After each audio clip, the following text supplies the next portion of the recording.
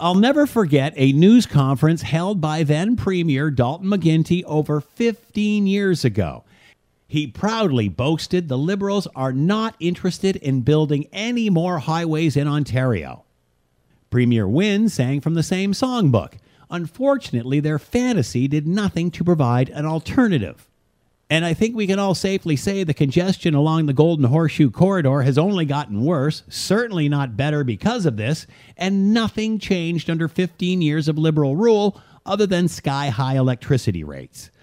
Now we have the current Liberal leader trying to distract from Wynne's past mistakes and the federal Liberals' inability to produce vaccine for its citizens by trying to move attention off vaccine, saying if elected, they would kill the proposed 413 highway northwest of Toronto.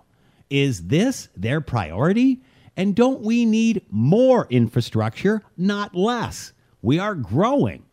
Again, we have another Liberal leader more interested in preaching saving the planet to win an election than saving Canadians, while Canada languishes below 50th in the world to vaccinate its own citizens.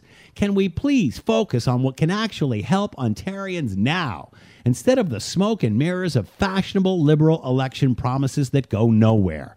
Then at least we will have a road to drive on for all the electric vehicles Canada is investing in. I'm Scott Thompson.